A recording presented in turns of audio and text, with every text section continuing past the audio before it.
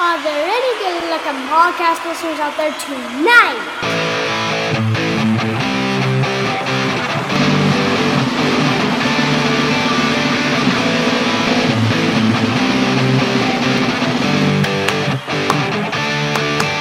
Soccer Noob rockin' America. He doesn't know soccer, but he's gonna talk about Soccer Noob rockin' America. Tactical analysis. Transfer news. Unlikely. Hey, that's not what I wrote. I don't really care. We're going with it now. All right, Soccer Noob rockin' America. Soccer Noob rockin' America. Featuring person noob. Talking about soccer lots. Hello and welcome to Soccer Noob Rockin' America featuring Person Noob. Yes, a crazy theme song sets up perfectly for my 9-year-old daughter, co-host, and I for what is to come. And that is a little bit of silliness thrown in with your great footy information. What is it exactly that we mainly do? Mini previews of the 10 most intriguing, important matches from around the world. But as we define them, which is usually a little bit different than anybody else. We'll cover the biggest of national team tournament matches, club tournament matches, and top league matches, but from anywhere and everywhere in the world. If it's important where it's being played, there's a pretty good chance we're covering it. Our name was 10 to track, but now we lean just a little bit more American and CONCACAF in our coverage than we did in year one. Hence the new name that we put on a few weeks ago, Soccer Noob Rockin' America. This week, we're going to be covering matches from Friday, October 22 through the 28th. Let's dive right in with Match number 1. And we're going to do something a little bit different for this slot in that we'll use it to talk briefly about 4 different matches instead of just one. It's a way for me to cheat and get more than the usual 10 matches in before we get to the bonus matches. This week, globally, there are 4 FA Cup finals happening around the world. Now, for fans who are newer to the game, kind of noob like me, FA Cups are bracketed knockout tournaments that are played at the same time, but are of secondary importance to the league play going on in any given nation. They almost always include teams from beyond, and sometimes even well beyond, just the teams in the top or Premier League. Sometimes there's just a trophy at stake. Sometimes there's a berth in an international club tournament. So let's talk about each of the 4 that are going on. In chronological order, Friday, the Emir of Qatar Cup. This is one that has the most at stake in a way. The winner, at least if they do the same thing that they've done in years past, I couldn't quite find official confirmation of it in a brief look about, is that the winner will get an AFC Champions League berth next year. So that's a pretty big deal. They do not have a secondary international club tournament in the way most of the other continents do. They have something else that we'll talk about another time. In any case, the 2 teams are both top flight teams. Al Sadd is taking on Al Rayyan, and Al Sadd is probably going to be your favorite. Then we have 2 that are in Europe over the weekend. Saturday, the Lithuanian FA Cup final, where a second qualifying round berth is a stake in the Europa Conference League, which is the new tertiary international club tournament going on in Europe right now that if you've been listening, you've been hearing me talk about a lot. I think that it's great. The 2 teams that are going to be playing are Zalgiris, and they will be taking on Panevėžys. And yes, I did have to practice my Lithuanian a whole bunch. I'm probably still only moderately close. Again, the winner is going to qualify for that berth. Now, Zalgiris is usually one of the 2 teams that's going to win the league. They will probably qualify for something better than the ECL. And so this particular berth, should they win, will pass on to some other league team. I don't think Panevėžys will get it automatically. It usually drops to a team further down the standings in their league. But if they don't qualify, then great. Hey, a berth for them. Sunday, the Latvian FA Cup. A first qualifying round berth. It's not quite a strong league. In the Europa Conference League, it's a stake. RFS, easily your favorite, and they're going to be taking on a club called Liepaja. And then Thursday, no stakes for this one other than trophy, and I'm sure, lots of glory and groupies, maybe, I don't know. But in Nicaragua, they have an FA Cup, and it's going to be taking place between probably heavy favorite Walter Ferretti. They're taking on a club that I'm barely familiar with, a name called Real Madrid, and that's why I'm sure Walter Ferretti is the heavy favorite there. Again, no international club tournament at stake with that one, but still, they like the nice shiny trophies there. Match number B. And so now back to our usual format of covering single matches per slot. Match number B. Yes, thank you very much, Person Noob, for reminding us that if you want to speak uncouthly, the way to do it is to use the phrase number 2. However, if you would like to be welcomed into polite society, perhaps you might consider replacing that phrase in your life with number B. It's what the hip and cool kids are doing, or at least what we're trying to get them to do. In any case, the match, this gets weird, is right here stateside. We do, in fact, rock America per our show name occasionally, and we're coming to Major League Soccer. There are just going to be 4 matches left in the season, and we've got a big one out west. Number 1 in the Western Conference, Seattle Sounders taking on number B in the West, Sporting Kansas City. Here's how the table looks. Seattle at 58. SKC, that's Sporting Kansas City at 52, and then Colorado Rapids also have 52. Those are really the only 3 in play for the title. Colorado is third because they have 8 worse on overall goal differential compared to Kansas City. As far as the overall series, or at least of late, Seattle has a lead with 9 wins and 4 draws in 20 matches. This year, the road teams have had the best of it. This is going to be the 3rd time these two have played. Seattle won at Kansas City 1-2. And then SKC returned to the favor and won 1-3 in Seattle.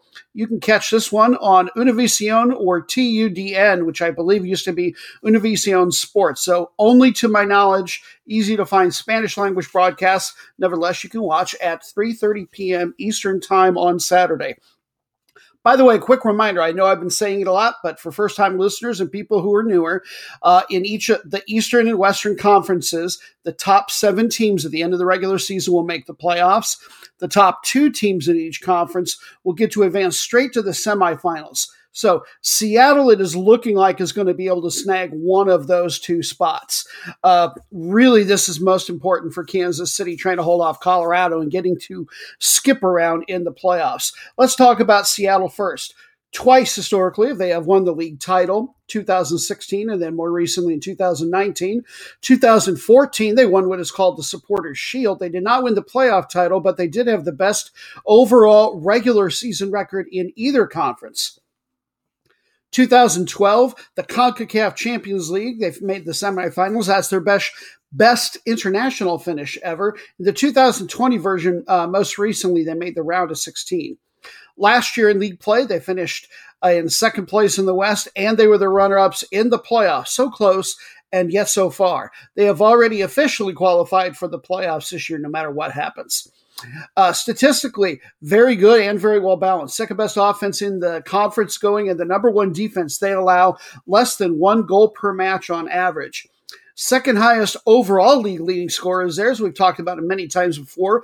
Raul Ruidiaz, their Peruvian veteran forward. He is one of what they call their designated players. I believe each Major League Soccer team can have up to 3 guys that they don't have to follow the rules for what they're paying them. Or at the very least, the maximum is much different to the point that it almost doesn't matter compared to everybody else on the team. So that's where they try to get maybe aging South American or European stars, or really, really good young and up-and-coming players that can take advantage of a season or 2 and then maybe even sell on. So in any case, suffice it to say, he is paid like he is one of their best, and in fact, he is. Another one of those is their man on the assist leaderboard for the league, João Paulo. He is a Brazilian midfielder for them. We talk a lot about goalkeepers on this show because it's easiest to find the stats for them, but their best defender is probably not their goalkeeper. At least of late, it's Xavier Arriaga. He is an Ecuadorian center back, so he plays right in front of the goalie, more or less. He spent most of his career, up until about 2019 when he came here, with Barcelona SC, not to be confused with Barcelona over in La Liga in Spain. That's in his home country of Ecuador. He's a pretty good tackler, but for a guy who should be defensively oriented, he is a great passer, and he's great at dribbling in open space, so a real luxury to have. And then finally, the hottest player they have going of late is Jimmy Medranda. He is a Colombian left midfielder who spent actually 5 years in Kansas City, but he only had 5 goals in 100 appearances. Apparently, that's just not what they were asking for him, or he's finally figured out how to do it, because this year he's already got 4 goals and 3 assists on the season. And he's also somewhat defensively oriented more often than not, and statistically, he is a very, very superb tackler. As far as the team's current form, they had won 4 straight before a 2-1 loss at Houston in their last match. And I say last match at the time that I scouted the matches. By the time you hear this, they may have played one more match in between. That's a caveat for the whole show, by the way. And they are 5-0-1 in their last 6 home matches. Now, coming to town and trying to get on top of the West, SKC, the Wizards of Kansas City. They've won the MLS title twice, 2000 and then again in 2013. They also won that Supporter Shield in 2000. 2019, they went to the CONCACAF Champions League, made the semifinals. That's tied for the best that they've ever done internationally. Last year, they won the conference, the Western Conference, but then in the playoffs, they only got as far as the conference semifinals. This year, defense is top 3, but the offense is number 1. They are the only team in the entire conference to have scored more than 50 goals on the season. Tied for second best overall in all of MLS in scoring is their Hungarian attacker Daniel Saloy. He has spent almost his entire career here in the U.S. and specifically with Kansas City. But red hot for them of late has been Johnny Russell, their Scottish right winger. He has scored 4 times in their last 3 matches. English fans will know him. He spent 5 years with the, right now in very big trouble financially, Derby County team before he came over here in 2018.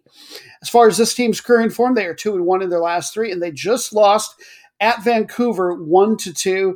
They've outscored their opponents 8-5 in those last 3.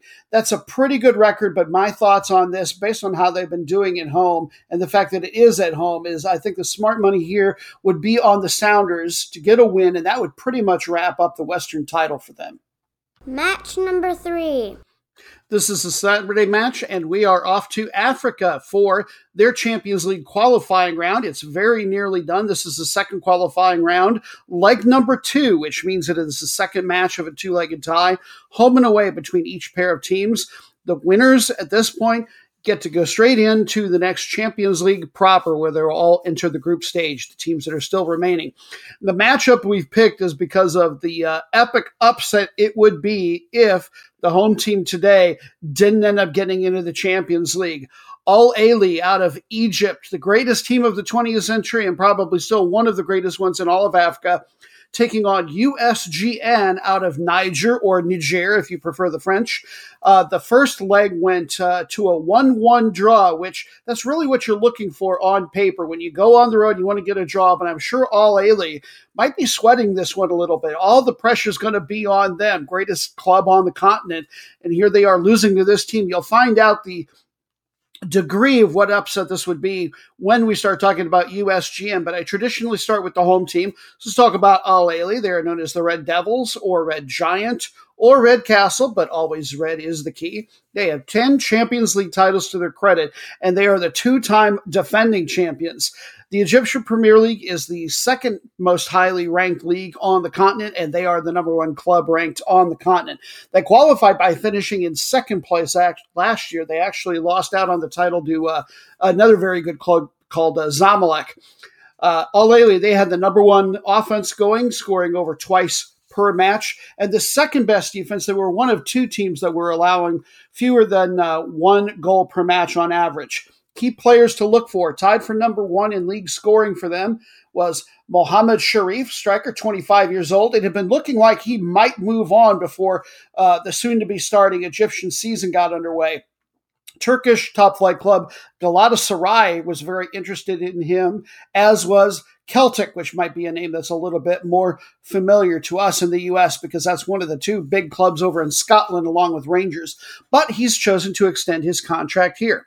They've also had the number 1 league assist man in Ali Maloul, a Tunisian left back, so a box-to-box player who likes to get in on the offense. He's got 68 national team appearances for Tunisia, by the way, and that's another one of the all the best teams for the most part are in the northern part of the continent. And they have the number 1 one statistical league goalkeeper going in Mohamed El Shanawi. And now, the club that we're all less familiar with, I'm sure, USGN, Union Sportive de la Gendarmerie Nationale. And I'm sure I'm butchering my French, but the more important thing to know is this is the national police team. They play out of the capital city of Niamey, as do the vast majority of the teams there in Niger. The club was founded in 1996. As far as where the club is ranked in the country, or not the club, but the league, the Premier League there is not ranked. They've got about the same number of leagues, country members as Europe does, 54 or 55. But for some reason, the CAF, the African Federation, only ranks the top 32. They don't bother with anybody below that. And Niger ain't there. The club is definitely not in the top 75. That's all they rank, I believe, at the CAF as well. Nevertheless, they were your 2020-21 Premier League champions in their country. They won the league by 5 points over Nigelec, which I'm assuming is a national utility company, electricity. And they did it by playing one less game than most of the other teams. I think once the title was wrapped up because of COVID, they just said they didn't have to play the last one. They played 21 instead of 22 matches. They had the number one offense going, scoring exactly 1.5 goals per match, second best defense, number one overall goal differential, very dominant, and they won the nation's FA Cup. But what makes this particularly interesting is that these are the first two titles in this club's entire, 25-year history. They've been to the last two Confederation Cups. They've done well enough in various competitions that they've gotten to go to Africa's version of the Europa League, the secondary international club tournament, but they've never made it past the first round. So you can see now more clearly what sort of epic upset this would be if they were actually to pull off the win on the road and get to advance over Al Ahly into the Champions League proper. Match number 4. Ooh, now who, pray tell, is the owner of that sweet bass voice that we just heard co-introduce the match along with daughter Person Noob? The answer coming after we talk a little bit about some of the particulars for this match. It's another Saturday match, and it comes to us from South America. Yeah, we're jetting around the globe. From Chile, the Primera División. Top flight there. This is considered, at least by Kick Algorithms, which is a website I really know and trust, is the number 7 league in all of CONMEBOL out of the 10 countries there. So not one of the strongest ones. Nevertheless, if it's important where it's being played, it's important to us. Now, out of this league, the top 3 teams are going to qualify for the Copa Libertadores. That's the South American Champions League. The next 4 of the table will qualify for their secondary international club tournament called the Copa Sudamericana. They're playing a double round robin for the year. There are 7 matches left, and it is a big one. Number 1 in the standings, Colo-Colo, taking on number B, Universidad de Católica. Now, Colo-Colo currently leading the table by 2, and somehow where they are in the standings, that is good enough that they can't finish any lower than 4th. They are already guaranteed a Champions League spot. Now, Universidad de Católica, they lead 2 other clubs by 8, so they're almost certainly going to be in there as well, but I'm sure that they would love to win the league title, of course. Now, who did that sweet bass voice belong to earlier? Why, Noobstradamus, our in-house prognosticator, he who is 3,500 years old, full of wisdom, and able to touch the universal infinite. And we take advantage of that facet of his and try to win money on soccer matches, because why wouldn't we? Now, I'm sure he's going to have a vision for us about what the result here will be. Take it away, O mighty soothsayer. Greetings from the merciless Thracian plains of Greece. Having consumed some of my usual loose prescription pills, my mind spins and I travel through space and time. Whee!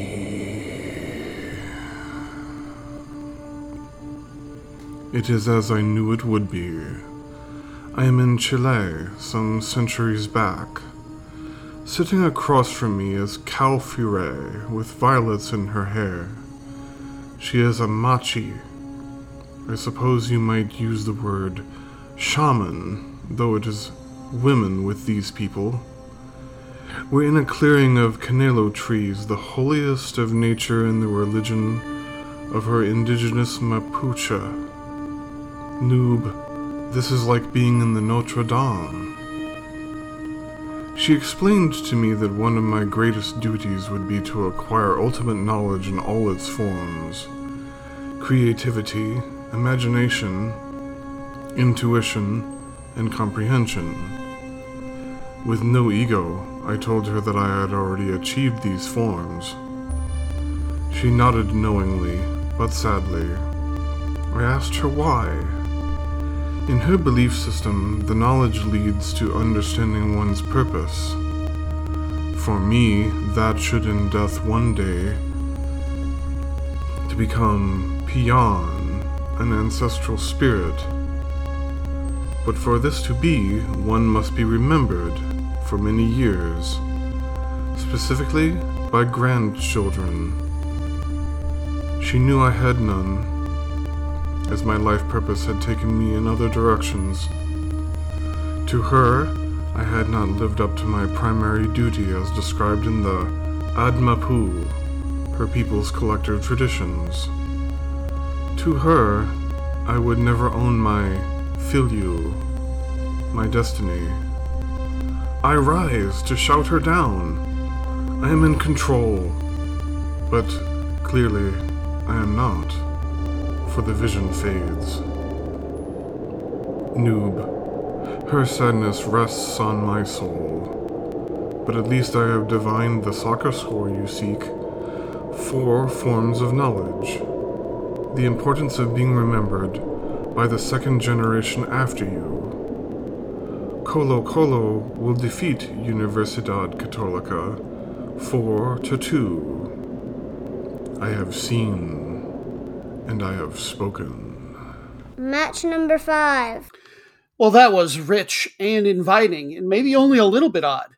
And it's sort of nice that, like with so many of his visions, we learned something about the world through the lens of soccer, or using the excuse of looking at soccer to learn about the world. Part of what we do here, learning something about the indigenous people's religion and worldview over there. By the way, if I misspoke, I apologize. That is actually not a Saturday match. That is a Sunday match, as is our 5th match of the podcast, or at least the one occupying slot number 5. I know we had 4 for that first one. In any case, back to Asia, Japan, their top flight, the J1 League, where there are just 6 matches left in the season. The top 3 clubs in the standings are going to go to next year's Champions League. Your matchup is very important for who's going to get that last one in all likelihood. Number 4, Nagoya Grampus, a team, I think this is the 3rd episode in a row we've had reason to talk about them, versus number 3, Vissel Kobe. Now, Kobe currently lead Nagoya by 3 in the table, but as far as the overall series in recent years, Nagoya have absolutely owned them with a 14-1-6 record. The same has been true this year. Nagoya beat them at Kobe in a league, playing 0-1 earlier this season, and they also played in the nation's FA Cup, and Nagoya won that either at home or at a neutral site 1-0. In any case, let's talk a little bit one more time about Nagoya. The Grampus refers to a Rissos dolphin. This is a south-central port city of the country, metro area of about 10 million. That's the 3rd biggest metro in the country. Really big area for particularly transport-related industry, automotive and aviation both. As far as the field, internationally, 3 Champions League appearances they've made before this year, the one they're currently playing. The best they've ever done was the semifinals in 2009. They've only ever won the league title once. That was just over a decade ago, 2010. Last year, they finished in 3rd place. This year, the statistics really sort of weird. They've only got the 12th best offense, well below average. 2nd best defense. They only allow on average 1 goal, 3 out of every 4 games. But there must be a lot of tightness or compression when it comes to the offensive stats in this league, because overall this puts them at number 4 for goal differential. Their best all-around rated player, in fact, is on offense, the singularly named Brazilian Mateus. He is a right winger with 7 goals and an assist. As far as the team's current form, they are only 1-0-3 in their last 3. But it's sort of interesting. I'm not sure how telling it is. They just lost to the Champions League. That happens.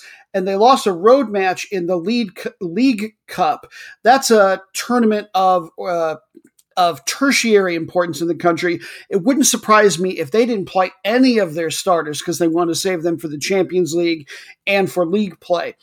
As far as league play, they are 1-1-1 in their last 3 league matches, and they had won 6 straight at home before that Champions League loss.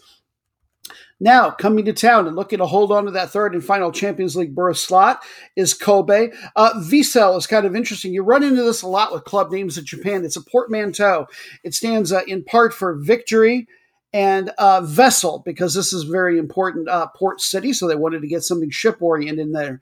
This is the number 7 size city in the nation, about 1.5 million, but it's part of a much larger metro area. When you think about Kyoto and Osaka, you can think about Kobe right along with them. It's in the southern part of the country. Now, I learned a new phrase about Kobe, something they say there: if you can't go to Paris, go to Kobe. They consider themselves easily the fashion capital of Japan and like to think of themselves as the second most important fashion city in the world, apparently. I think some of the Italian cities might have something to say about that. But in any case, it's kind of a cool phrase. And yet it's a little bit at odds, for whatever it's worth, with the team mascot, unless you find suede still really, really fashionable, because Vissel Kobe are known as the Ushi, or cows. There you go. As far as the footy, I think, and I have a feeling I misread something in this, but I'm not sure. In 2016, the source I found says that their best finish was number 7 in the league, that they've never done better than that. 2020, however, they did go to the Champions League. I suppose you could do that by winning the FA Cup in all likelihood, and they made the semifinal. Last year, they only finished in 14th place in the league. This year, they're very well balanced. Top 4 offense and defense, good for third best overall goal differential. I think Kobe has it in them to overtake Nagoya Grampus, just because Grampus is having to play so many games lately, especially with the Champions League. Now, this team gets a boast of having the number 3 league-leading scorer, or used to, in Kyogo Furuhashi, but despite the fact that they're in the Champions League mix, they let him go. I don't know if it was a free transfer or how much money they got out of it, but he is now with the aforementioned Scottish club Celtic. He went over there in July. So, who have they been relying on for their offense? Well, strangely enough, a center back of theirs is their best all-around rated player, who should be heavily oriented on defense, yet he's got 5 goals on the year. Ryuho Kikuchi. So look for a big, strong guy in the middle who just also still happens to be a gifted dribbler, passer, and still an okay tackler, which you would have to be a center back. The team's current form, they are 4-1 in their last 5. They have won 2 straight. They've been okay on the road, 1-1-1 in their last 3. I think it's important to note that road loss was to the team that's more or less been running away with the league. They lost at Kawasaki Frontale, which, if memory serves, was like just an 0-1 loss. So they are my pick to go here on the road and get a minor upset.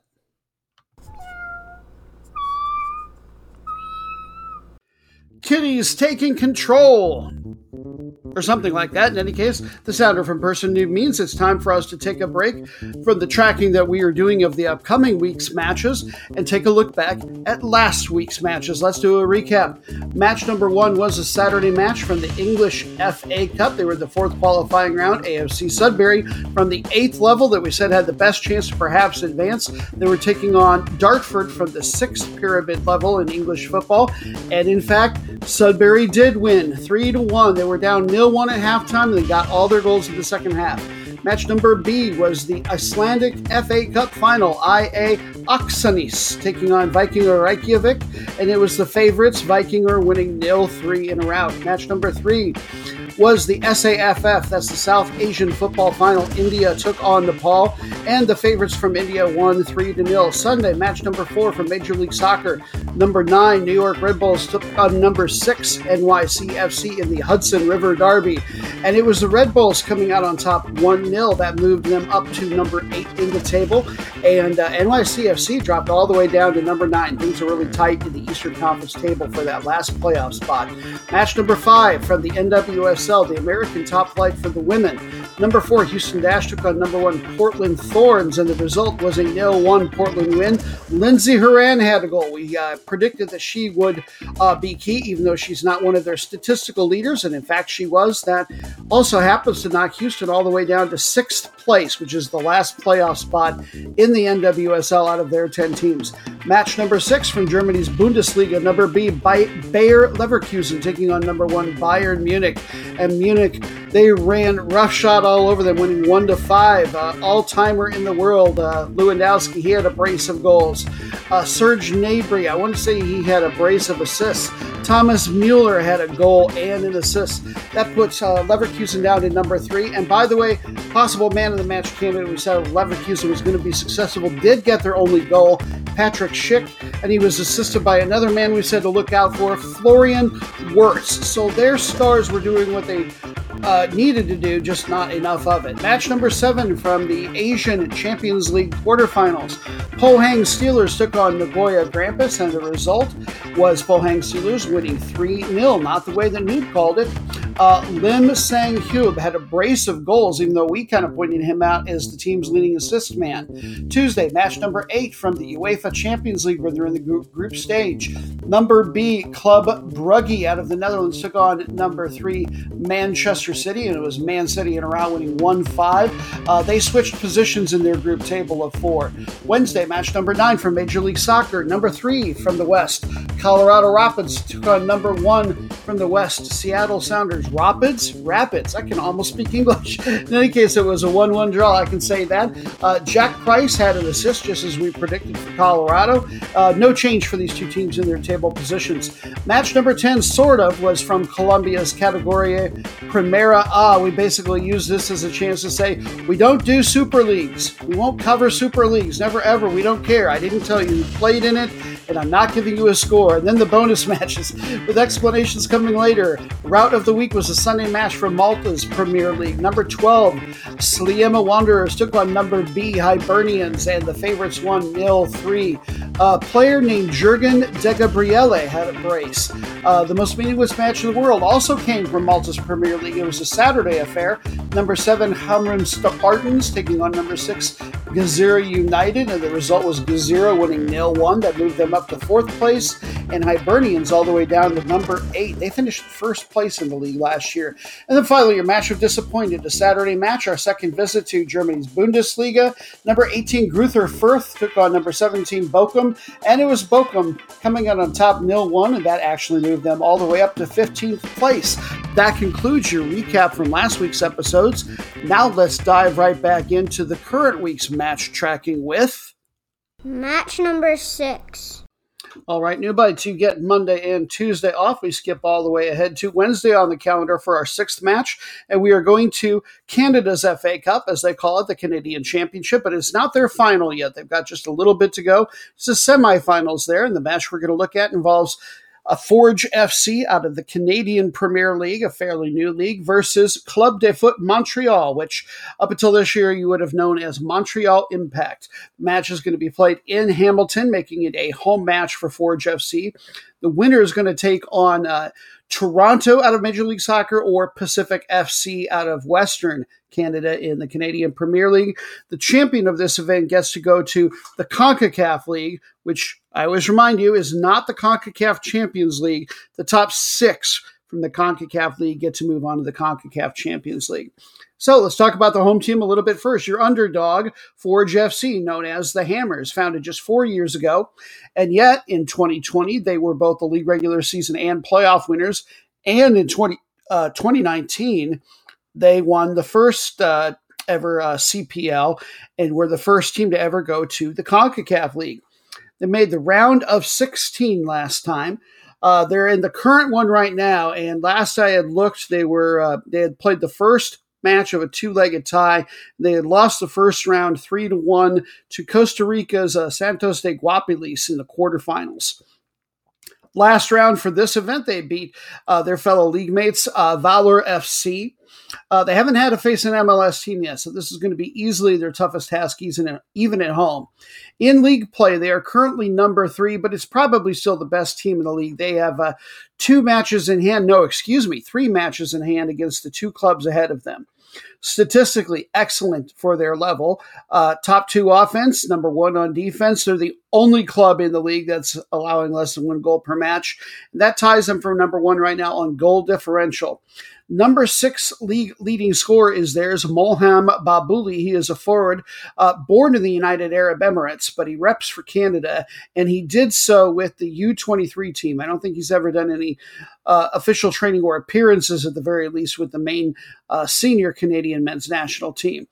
He did play for Toronto FC in 2016-17, so some MLS experience. He made 16 appearances for them. And then tied for number 1 in goalkeeping, Canadian product Tristan Henry. He played his college ball in the U.S. at UConn and then at the smaller school Quinnipiac there in the Northeast.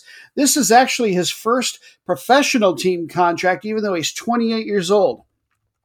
And now coming to town and looking to advance, and it's important for these guys from Canada to advance to the CONCACAF League, even if they're in Major League Soccer, because the Canadian teams in MLS, no matter how well they do, cannot advance to the CONCACAF Champions League via that route. They have to get there through the Canadian Championship.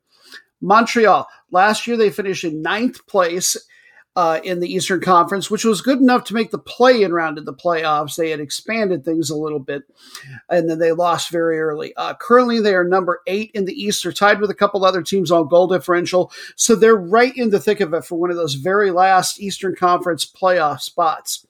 Key player to look for, I believe, will be a top 10 man on League of Six, Jefferson Soteldo. He's a Venezuelan winger who spent 2 previous seasons before coming here with a pretty good club from Brazil's top flight, the Serie A there, Santos.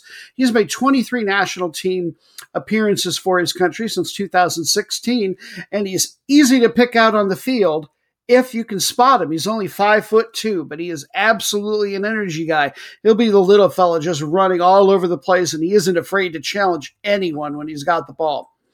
Also, number 2 in league assists is Georgia Mihalovic. He's a central attacking midfielder, 22 years old, USA, and reps for us. I don't think he's done any work with the national team yet, though. As far as the team's current form, they are 1-3-0 and have earned draws in each of their last 3 matches. Match number 7. Lucky number 7 match keeps us right here in our own region. We're headed to Central America, specifically Honduras. The Liga Nacional is the top flight there, and they are in their Apertura stage. Just a quick reminder for newer fans, in most Spanish-speaking countries, the soccer year, even if it doesn't follow a calendar year, is broken up into 2 separate stages. The Apertura, or opening stage, and the basically a separate season, the Clausura, or closing stage. They're in the Apertura here. This is probably the 4th best CONCACAF league. That's, again, per kick algorithms that I mentioned earlier. They're really starting to get a lot better, probably almost on par with Costa Rica. Now, as far as who gets international tournament berths, the winner of the Apertura and the winner of the Clausura will each get to go, and then the team with the best overall or aggregate record that didn't win a championship will also get to go. This matchup is a big one. Number 1, CD Vida taking on number B, CD Motagua. Vida currently lead Motagua by 3 in the table. Motagua in turn lead Real España by just 1. And as far as the series, you can tell who the historical power is. Motagua have a 26-12-8 record against Vida. Motagua also beat this team earlier this season at home 2-1. Let's talk about the home side first. Vida, they are known as the Coconuts. I'm not sure the nature of the relationship, but they are affiliated to Atletico Madrid. They are playing in the city of La Ceiba, C-E-I-B-A. I think I might be pronouncing that right. It's in the north-central part of the country, capital of the province or state of Atlantida, about 200,000 in the city. It's the 4th biggest. By the way, the Ceiba is a tree, and it's called that, or it's not the reason it's called that, but it goes hand in hand with this. This city considers itself economically the ecotourism capital of the country.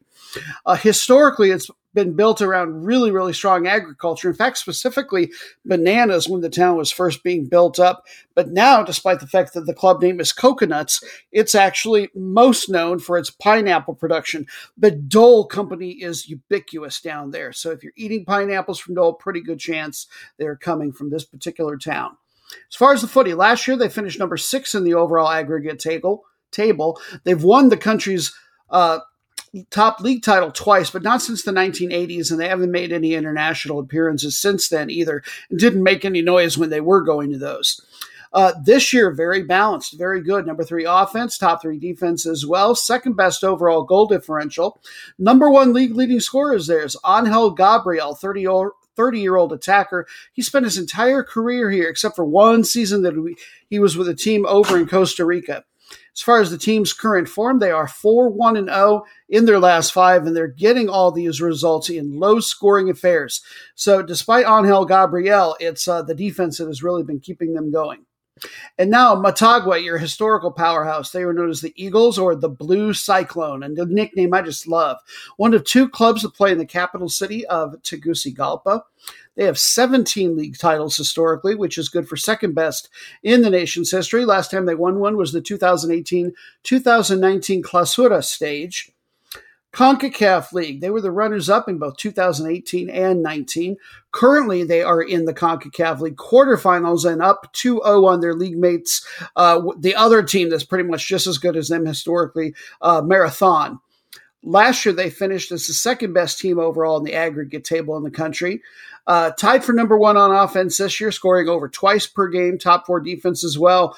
Good for the overall number 1 goal differential. I think Motagua will come back to win this. CD Vida just isn't a known quantity for me. Tied for number 4 in league scoring, a man that's theirs is Kevin Yasue. He's a 25-year-old midfielder. He has spent his entire career here.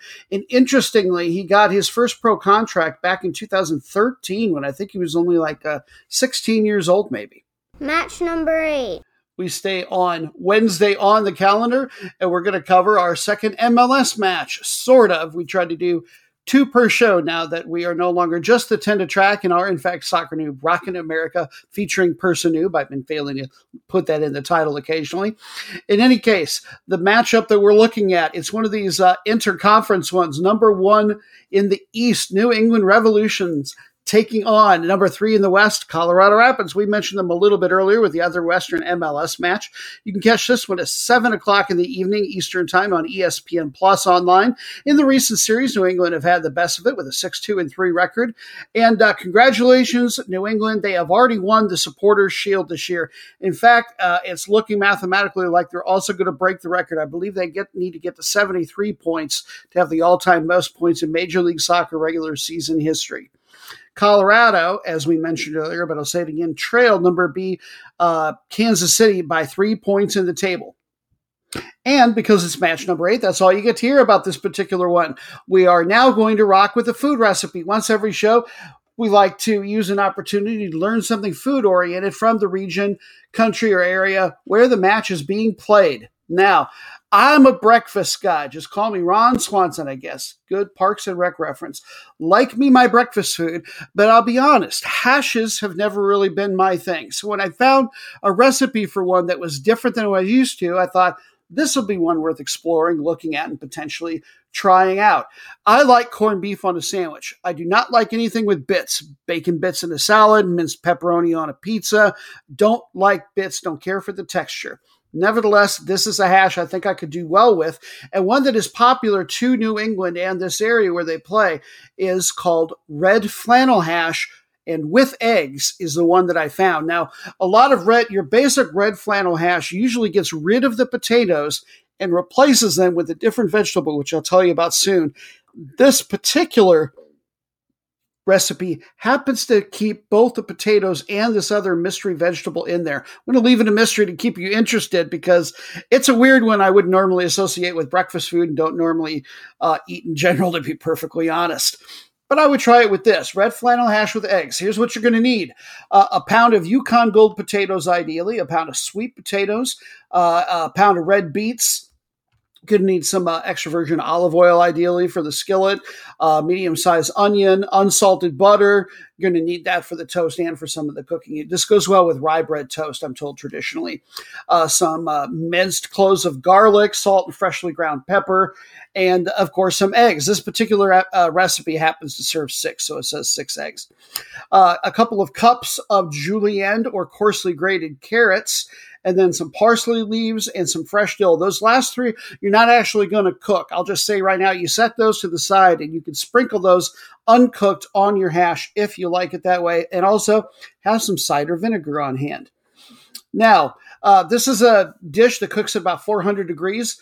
That's what you're going to preheat the oven to. And while that's going, you're going to steam your potatoes and beets, both kinds of potatoes, in fact, all in a steamer basket that you set over a pot of simmering water. Should only take no more than 15 minutes before you can drain it. Then your second step, you get out your oven-proof skillet, medium-high, swirl in your oil, and then just the onions for the vegetables. Again, all those other ones you're not going to cook that we mentioned toward the tail end. And you're going to stir this for just a couple of minutes until you get a translucent mixture. Stir in your butter, and then your garlic, your potatoes that you've minced up, your beets, until everything is evenly coated, seasoned with salt and pepper. And then this starts to get key for making this a hash. You want to mash some of those potatoes. I would use the sweet potatoes against the side of the hot pan, right there while it's cooking with the back of a big spoon. And then you stir in the pastrami that I think I mentioned, unless I skipped that before. This recipe doesn't use corned beef hash. It uses pastrami, and instead of making bits out of it, you just kind of tear it up into bite-sized pieces, which texturally is more in my wheelhouse. So you get all that going and press the mixture all into the bottom of the skillet. Make a floor out of it, basically. Now you're ready to transfer it to the oven. You roast it for about 20, maybe 25 minutes until just some of the very top pieces are starting to get crisp. Then you pull it partway out. And you take that big spoon that you had earlier and you mash it down in 6 spots. You make some wells, which you're going to crack an egg into each of these. Then you're going to put it back in the oven, but you're almost done. You're not even going to leave it in 10 minutes probably, because you only want to cook it now until the whites of the eggs are just barely starting to set. This recipe traditionally, it's usually not my favorite, but is a runny yolk recipe. So you do that for 6 or 8 minutes, and now you can pull it out and you're done. And again, you can serve it with that salad, or you can put the salad right on top of it, and you've got your rye toast and butter, and you have a fabulous breakfast dish to start your day before you watch a match with the New England Revolution. Match number 9. One more Wednesday match to go, and it is going to be a fun and unusual one, perhaps we're covering here, or at least the way we're going to do it. We're off to Sweden. Their top flight is the Allsvenskan Liga. It's ranked number 23 in UEFA, which is just a little bit above average overall, but I believe that makes it the second best of the summer leagues, just a couple of slots behind Norway. And by summer leagues, of course, you could probably figure it out, but from the climate, the Northern European leagues have to start their seasons substantially sooner than everybody else. So they're getting to the end of this league season. Only, I believe, 6 matches left. The winner will go to the Champions League first qualifying round. Second and third place will go to the Europa Conference League, and they'll actually get to start a round up in the second qualifying round. Your matchup is number B, Malmo, versus number 3, AIK. Normally, we like to stick with 1 versus 2 as we look around the world. Well, when I scouted this, you want to talk about a league race worth watching. A few days ago, there were 3 teams. Djurgårdens was the other one. They were in a 3-way tie on points in the table, only separated by goal differential. Djurgårdens have now played a match since then, and so they lead by 3. So at the time that I did this, person who covered your ears, when I first scouted this, there was a 3-way tie. And if you think that Noob was going to skip out on a Swedish 3-way, you don't know Noob yet. Wow. Okay, normally don't run blue, but had to be said. As far as the series between these two teams, Malmo have a commanding lead in recent years with a 9-11-4 record. They only managed to earn a home draw, though, earlier this season in league play 1-1. You can actually catch this one online, 9-10-2 on ESPN+. 1 o'clock Eastern time. Let's talk about Malmo first. The town is the same name, or city, I should say, because it has 700,000 people. Third biggest in the country. Over half of them are foreigners, which is sort of interesting, but they're only a bridge away from Denmark, continental Europe. So in a way, you can sort of expect that. This is the number 57 ranked club in all of UEFA. Give some perspective for Euro fans. That puts them right between Hoffenheim of the Bundesliga and Rennes of French's Ligue 1 or Ligue 1. I don't know which way I like saying it better. In any case, domestically, this is your powerhouse. They've got the most league titles in national history at 21. They are the defending champs. Internationally, you've got to go a ways back to find their best success. 1978-79, they made what is now called the Champions League. It wasn't then. Final, and they lost to Nottingham Forest, yes, of the English Championship, the second tier of the English pyramid. That team was one of the powers in Europe at the time. Currently, Malmo is in the group stage of the Champions League, but they've lost all 3 of their matches, and I don't think they've scored a goal. That said, this is the farthest they've made it in the CL in the 2000s. And just to give them a little more credit, they have made 2 fairly recent Europa League round of 32s. This year in league play, they've got the best offense going, scoring over twice per match on average, top 3 defense, number 1 overall goal differential. This is my pick to win the league. Second best league scorer is theirs, Antonio. And I have forgotten my Croatian diacritical marks. I can't believe it. That C's got a funny mark over it. So I know it's Solek or Cholek, but I just don't remember. In any case, he's here on loan from one of the big 3 clubs historically over in Greece, PAOK. He is a German-born player. He spent most of his career playing for second Bundesliga clubs. And he also has 3 recent appearances with the Croatian national team. And then tied for number 3 on assists with this club is Andres Christensen. He is a Danish midfielder who was once with a much better league, albeit briefly. He played for former Serie A club Chievo Verona, made a few appearances for them. As far as the team's current form, they are 0-2-3 in their last 5, which sounds pretty horrible, but when you understand that they're the big underdog in their Champions League division, you can understand that. They're actually 3-1-1 in their last 5 league matches. And then we have the visitors, AIK. They've got a cool nickname. I wish I could have found something on the history of it. They are known as the Gnaw with the silent G on the front. Club rank, just inside the top 200 for UEFA. And now here's where things are going to get a little bit fun. I like to do the food stuff, but here we're going to do something musical. I discovered that their entrance music for the entire team, when they come on the field, they've been doing it since 2002, is a Swedish lyric version. I won't try to say the title in Swedish, but they changed all the lyrics of a song that was written by a British Kenyan folk artist called The Last Farewell. And I'm going to have the management play maybe, 20, 30 seconds of this just to give you a feel for what it is.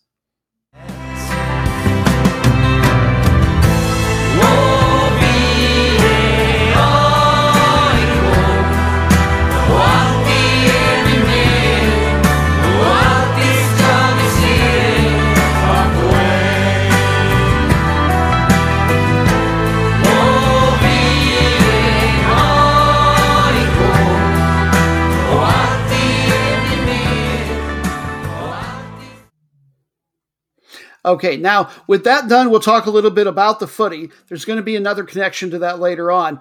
The team has won 12 league titles, most recently 2018. Just 2 of them have been here in the 2000s. They've mostly have been to the Europa League, this century anyway. Last year, they certainly didn't go anywhere. They only finished in 9th place. This year, 7th best offense is all, but the defense shines. Number 1 in the league, they allow less than 1 goal per match on average, tied for number 3 in overall goal differential. I think they're going to make the ECL. On the assist leaderboard is Sebastian Larsson, 36 years old, their veteran midfielder. He came up with Arsenal, but he didn't make any appearances for the senior team for 3 years, and I don't even know for sure that he made any appearances with youth or secondary teams there. In any case, he played with various championship-level English clubs before coming here. He's never really been a Premier League-level guy. But he's been on the national team here for Sweden, 133 caps he's earned since 2008. The team's current form, they're just 1-0-3, not doing the best. And the last 5 matches in a row, they've scored exactly 1 goal in each is all. But it is worth noting that the win that they got was a 1-0 win over Djurgården. So the only reason they're still in the race basically is because they got that win, and they appear to have a very easy path after this match the entire rest of the way. So it's still shaping up to be a heck of a race. Now, before we move on to match number 10, just for fun, because we like to do things on this pod that don't get done anywhere else, I mentioned that was a Swedish lyric version of the song. It was written by a British Kenyan folk artist. The original title was called The Last Farewell. But if there's any chance that song rang a bell, or depending on your age, might for your parents, I'm kind of in between on this. This was a song, I don't know how big of a hit it was, that was covered by Elvis. And it sounds a lot different than the original. We haven't played that for you. We're not going to.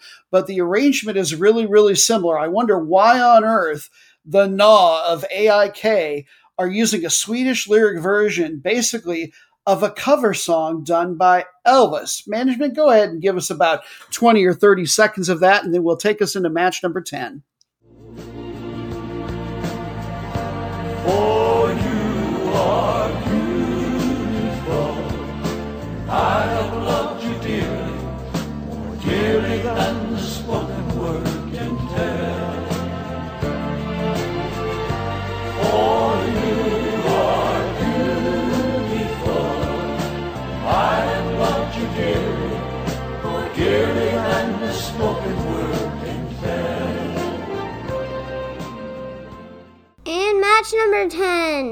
1. Finally! The final match of our official 10 that we track, yes, we still have our 3 super cool bonus matches as always, is a Thursday match, and it is the CONCACAF Champions League final, the most important match every year in our region. And it is 2 Mexican clubs that have made the final this time. Monterrey playing host to Club de America. Now, why do Monterrey get to play host? Well, they didn't lose a single match for the entire tournament yet, whereas America lost 1, and they don't play it at a neutral site. Monterrey earned home field advantage. That said, it is Club America that have had the advantage in recent years by a little bit. They've got a 13, 10, and 10 record recently. And they have yet to play each other, by the way, even though they're more than halfway through the current league stage. They haven't played each other yet this year, so it's going to be really exciting for that, too. You can catch this on Fox Sports 1 at 10 p.m. Eastern Time. Let's talk about Monterrey first, playing host. They have won 4 league titles and have been the rising or perhaps risen power in the league because all 4 have been in the 2010s. Most recently, they won the Champions League in 2019. This year, they're just in 6th place in the Apertura stage currently. They've got a top 4 offense. I want to say that they've struggled because they're tied for 9th on defense, but they're only giving up 1 goal per match. I think things are just very compressed statistically in that particular regard.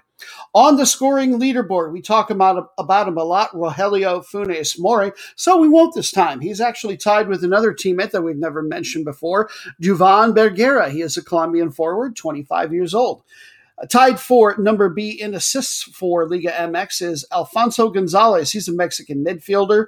And if you're when you're watching this game, watch when Mexico is on the offense. You're going to see most of and all of the best crosses from the left side. That's where he traditionally is the playmaker for them. And then tied for number B in event scoring for this tournament is Argentinian midfielder Maximiliano Meza, so he will be worth watching as well. As far as the team's current form, things aren't looking that great. They've lost 4 in a row, and they've scored only 3 goals in those matches. And the greatest club in North America, quite frankly, and in our region is Club de America, the Eagles, and they've got to just be salivating knowing the Monterrey have been struggling. This is a team that's won the Champions League 7 different times, twice in the 2010s. They won it most recently 2018. They are leading the current Liga MX stage right now. They're tied for number B on offense in the league at exactly 1.5 goals per match. Second best defense as well. Just barely over 1 goal per match is all they allow. And that's good overall for the number 1 goal differential. They are just en fuego. On the scoring leaderboard for them is Alvaro Fidalgo. He is a Spanish attacking midfielder who actually used to at least be on Real Madrid's roster. That was in 2018. Didn't make any actual appearances for the team on the field, but he was over there a total of 4 years and mostly played with their B team and did get to play quite a bit.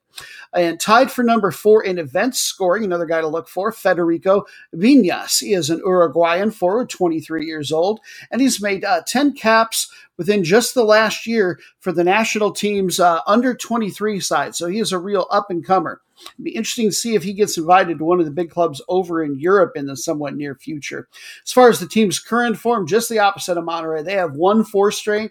They are unbeaten in their last 6. They have only conceded 2 goals, and I don't care if they're playing this on Monterrey or on the moon. I think you would be a fool to put, if you were going to put money on this, to not put it on the Eagles of Club de America.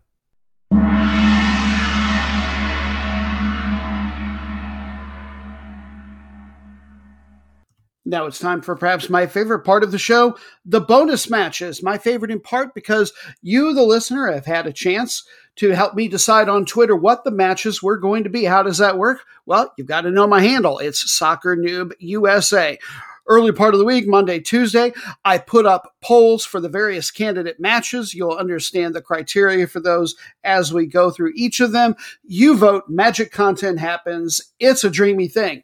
And our first match is a first versus last place matchup from some top league in the world that we dramatically call the route of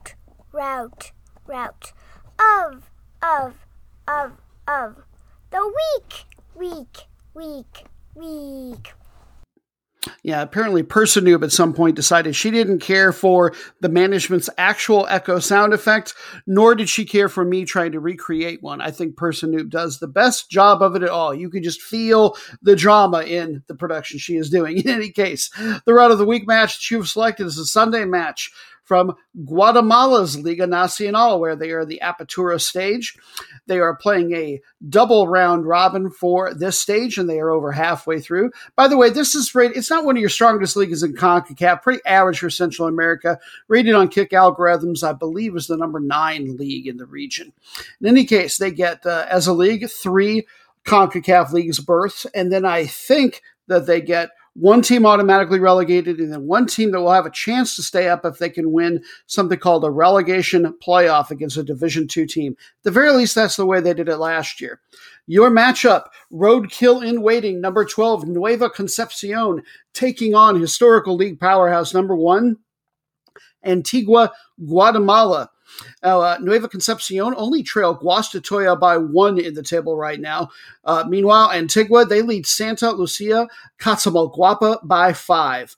And by the way, Antigua did win in their earlier match this season at home 4-0.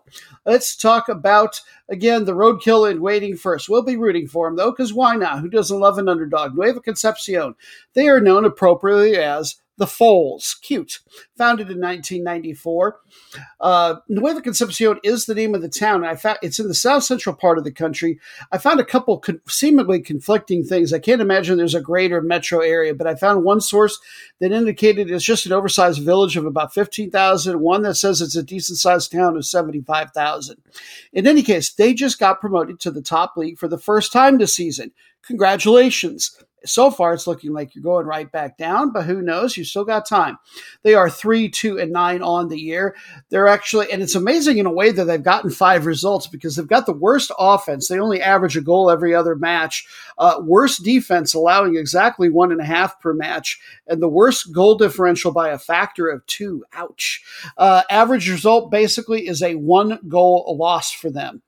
Now, who can they hang their hopes on? Perhaps fellow on the scoring leaderboard for them, their best, Igor Mesquita. He is a Brazilian attacker. As far as the team's recent form, they have lost 3 in a row. They are 0-1-4 in their last 5, and they've only scored 1 goal over those last 5 matches. Ugh, not promising, especially with Antigua Guatemala coming to town. By the way, that is the actual full name of the town, means ancient or classic Guatemala. It's in the kind of central, south central part of the country. They've got maybe 50,000 people. If you've seen pictures of architecture in Guatemala, it's almost certainly been of Antigua. The Spanish Baroque architecture there is like no place else in Latin America, full of colonial churches, well preserved. In fact, in recent years, it's been named the whole town has been named an UNESCO World Heritage Site. As far as the footy, the team is known as a variety of nicknames: the Colonials, the Green Bellies, and the Avocado Eaters, which is a little interesting as opposed to just being the avocados, but either way, who doesn't enjoy those? And they just returned to the top flight in 2014. They've kind of yo-yoed up and down every several years between the top flight and sometimes a few years, sometimes a decade, but they've had to spend some time in the second division. But interestingly, in 2014, this is one of those countries where if you're not in the top flight and you want to be, if somebody's willing to sell it to you, you can buy their spot in the top flight. I assume this was a team that was in a position to get promoted if they wanted to, Heredia Jaguares, but they didn't want to go up, and so they sold their spot in the top flight to Antigua. In any case, since buying that, they've made great use of it. 4 league titles is what they've won historically. Most recent one was 2019 Clausura stage, and all 4 of those titles have won since they purchased that top flight spot again in 2014. They made the CONCACAF Champions League group stage in 2016-17, best they've ever done internationally. Last year, they finished just number 7 overall in the Clausura stage. This year, though, number 1 on offense, scoring almost twice a game. number 1 on defense.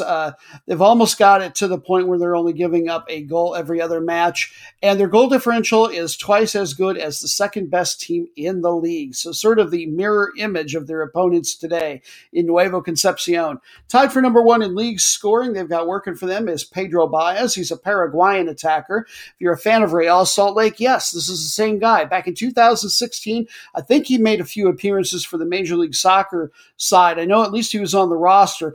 Pretty sure he probably made more of his actual appearances with the second team, the reserves, or the Real Monarchs, as they're known in the USL Championship. In any case, the team's current form, they are 3-1-0 in their last 4, and they've been getting results in both high and low scoring affairs. They seem to be in top form, and as I usually do, I will predict a 0-4 win in favor of the favorites. Could you be the most meaningless match in the world? Yes, you could. You're so boring. So meaningless that I, in fact, didn't even make a note on which day of the week it was going to be.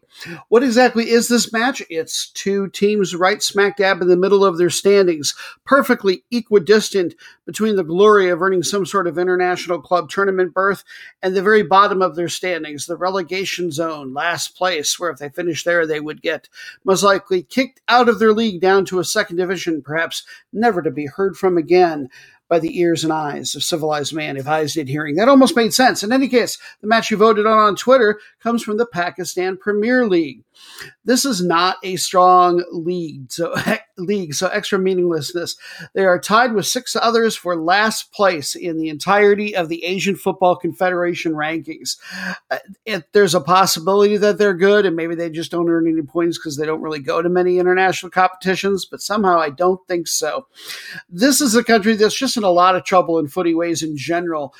Just this past spring, I want to say in March, the Pakistan Football Federation main office got attacked by the former president and presumably a bunch of his underlings. And so they've taken control of it.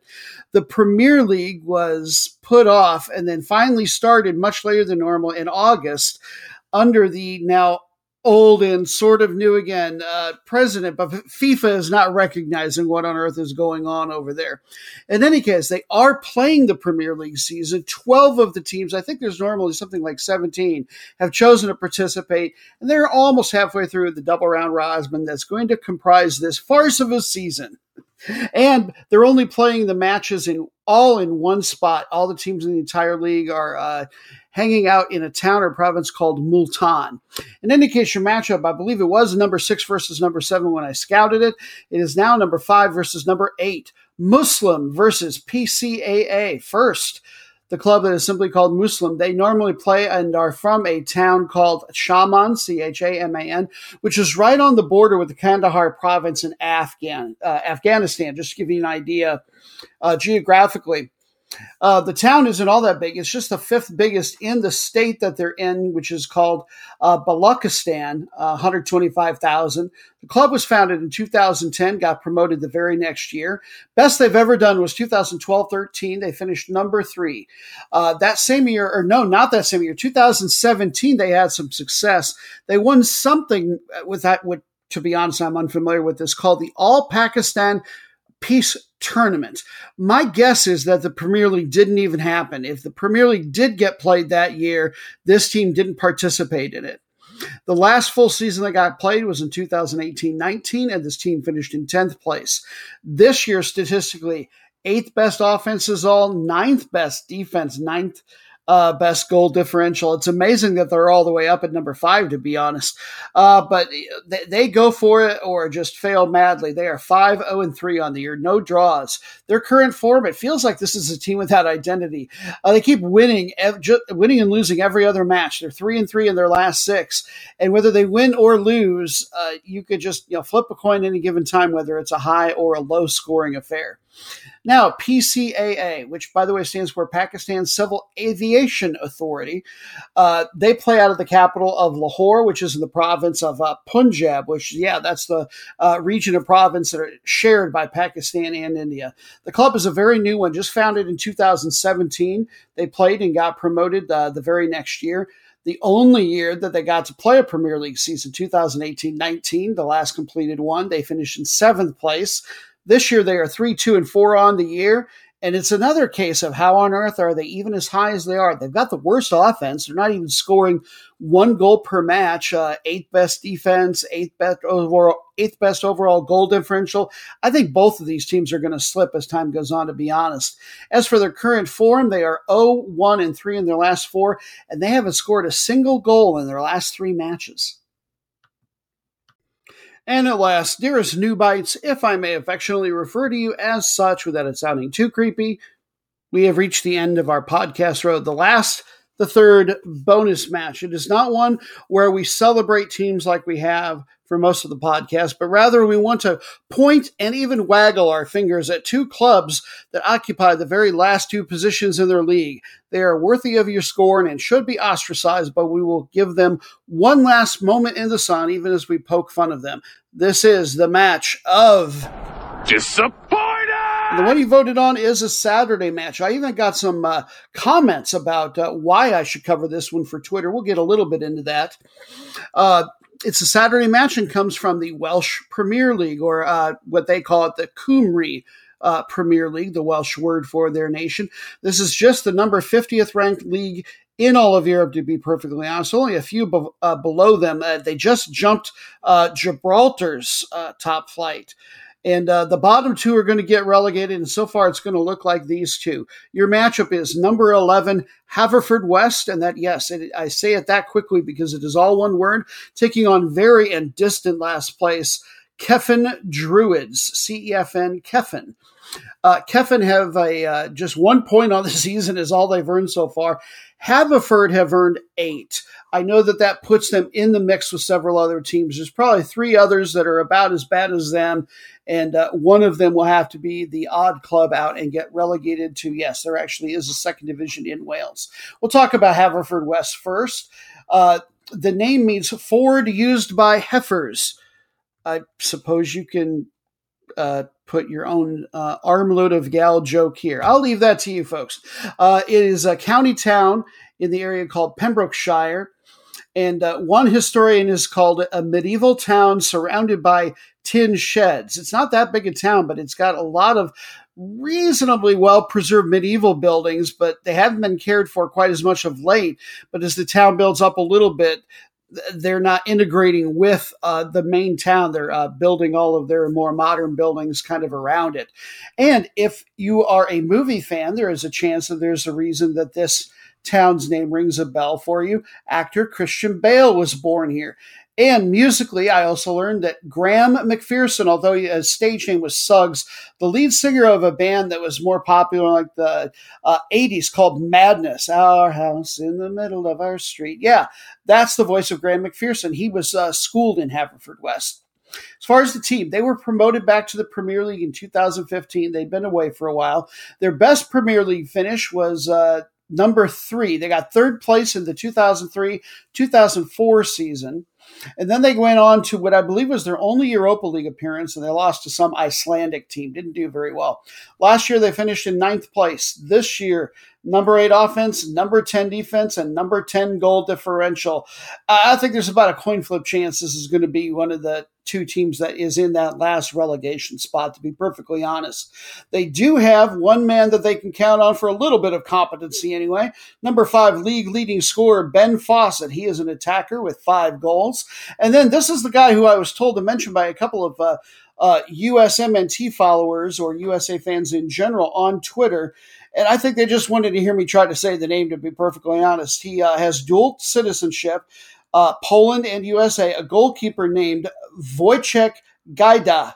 And I don't think I'm supposed to put an emphasis. I think the last name, the emphasis is equal on both syllables, and I just can't do it. But it's spelled, because it's Polish, much differently than that. Be proud of your old pal Noob for even giving it a go, okay? This guy was last with the Polish Division II club. I believe he played here last year, and then he just re-signed in May to stay through the end of the season. I think this is, the second season with Haverford. But the reason these guys were mentioning me to him was because at one point they were pretty high on him. I'm not sure he had any like USMNT youth experience, but he was a known quantity as he came up through the New York Red Bulls Academy. As far as the team's current form, they are 1-1-1 in their last 3 with a 6-3 goal differential. So a little bit of hope that they will be exuding something other than disappointedness before too long. And now, the team that defines Match of Disappointed, Kevin Maurer. Last year, they finished in 10th place. They should be in the second division of Welsh football right now, but because of COVID, they decided not to do relegation. So we get to put up with these sad sack bottom feeders one more time, and they are awful. And it's too bad because they do have something of a storied history. I believe historically they've won the FA Cup 8 times.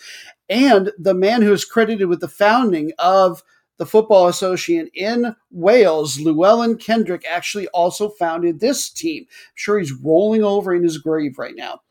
In any case, the team has made 2 Europa League appearances before. 2018-19, they actually made it. They lost in the preliminary round, though, to a team called Riteriai out of Lithuania.